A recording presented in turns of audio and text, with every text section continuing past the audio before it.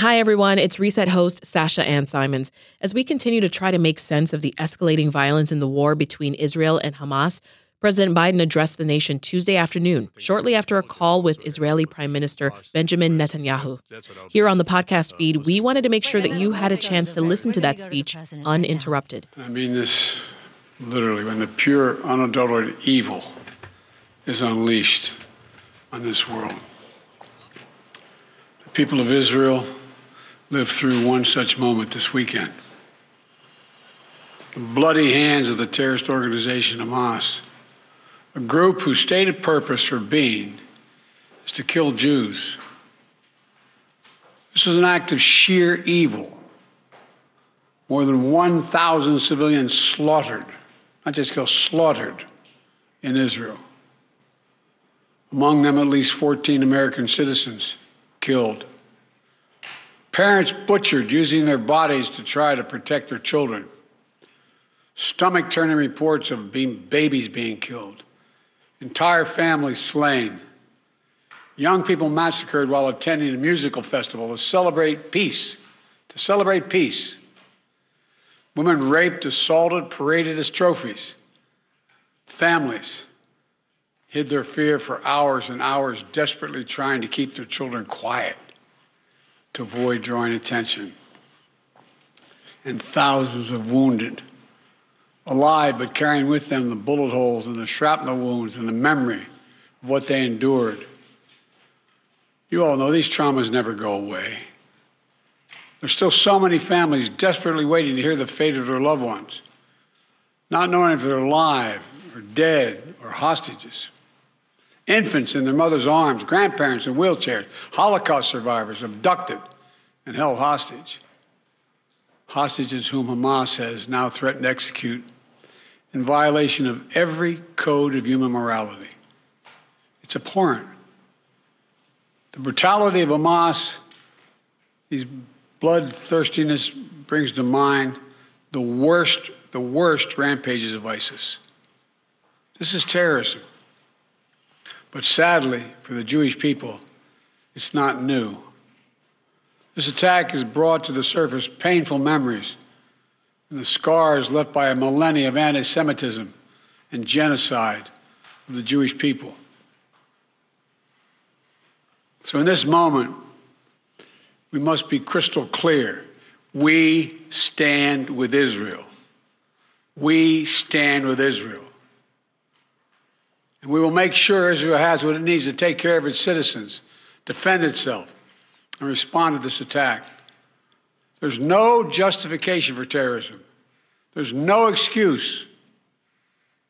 Hamas does not stand for the Palestinian people's right to dignity and self-determination. Its stated purpose is the annihilation of the state of Israel and the murder of Jewish people. They use Palestinian civilians as human shields.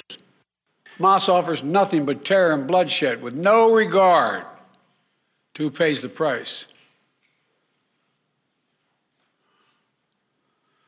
The loss of innocent life is heartbreaking. Like every nation in the world, Israel has the right to respond, indeed has a duty to respond to these vicious attacks. I just got off the phone with a third call with Prime Minister Netanyahu, and I told him, the United States experience what Israel is experiencing, our response would be swift, decisive, and overwhelming. We also discussed how democracies like Israel and the United States are stronger and more secure when we act according to the rule of law. Terrorists purposely target civilians, kill them. We uphold the laws of war, the law of war. It matters. There's a difference. Today, Americans across the country are praying for all those families that have been ripped apart. A lot of us know how it feels. It leaves a black hole in your chest when you lose family. Feeling like you're being sucked in. The anger, the pain, the sense of hopelessness. This is what they mean by a human tragedy, an atrocity on an appalling scale. We're going to continue to stand united, supporting the people of Israel who are suffering unspeakable losses and opposing the hatred and violence of terrorism. My team has been in near constant communication with our Israeli partners and partners all across the region and the world from the moment this crisis began. We're surging additional military assistance, including ammunition and interceptors, to replenish Iron Dome. We're going to make sure that Israel does not run out of these critical assets to defend its cities and its citizens. My administration has consulted closely with Congress throughout this crisis. And when Congress returns, we're going to ask them to take urgent action to fund the national security requirements of our critical partners. This is not about party or politics. This is about the security of our world, the security of the United States of America. We now know that American citizens are among those being held by Hamas.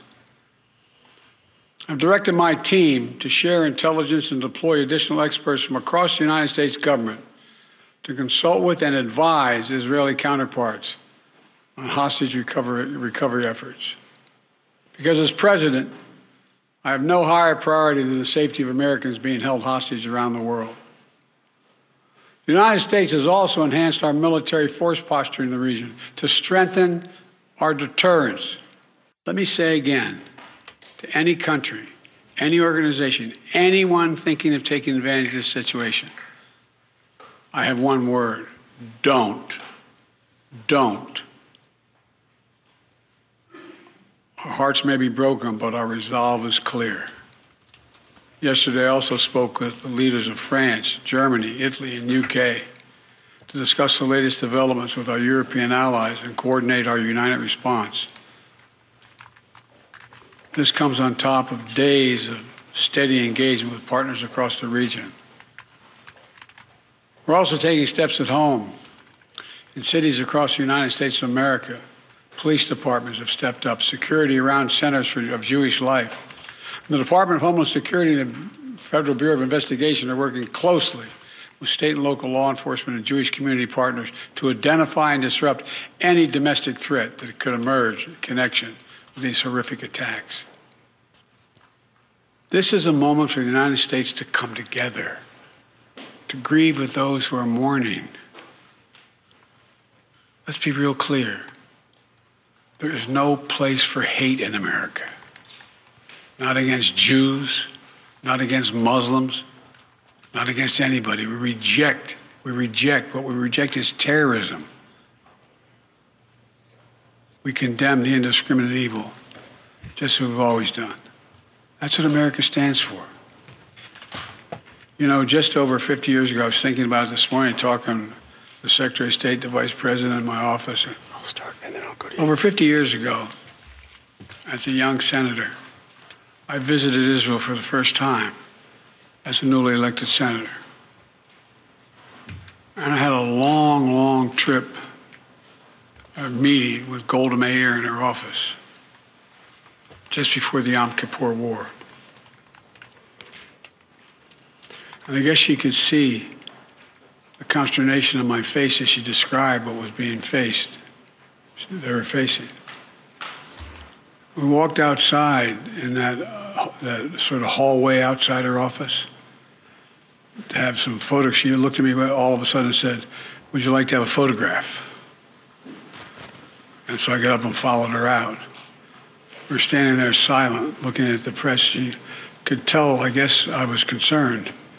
She leaned over and whispered to me, she said, "Don't worry, Senator Biden. We have a secret weapon here in Israel." My word is what she said. We have no place else to go. We have no place else to go. For 75 years, Israel has stood as the ultimate guarantor of the security of Jewish people around the world, so that the atrocities of the past could never happen again.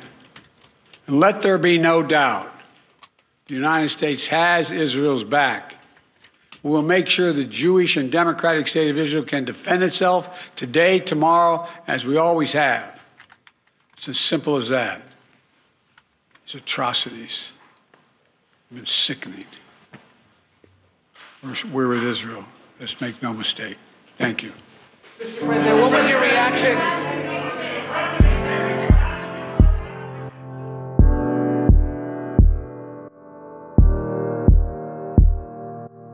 Thanks for listening. If you want to hear more about how Chicagoans with family in Israel and Gaza are processing the news, be sure to subscribe to this podcast. I'm Sasha Ann Simons.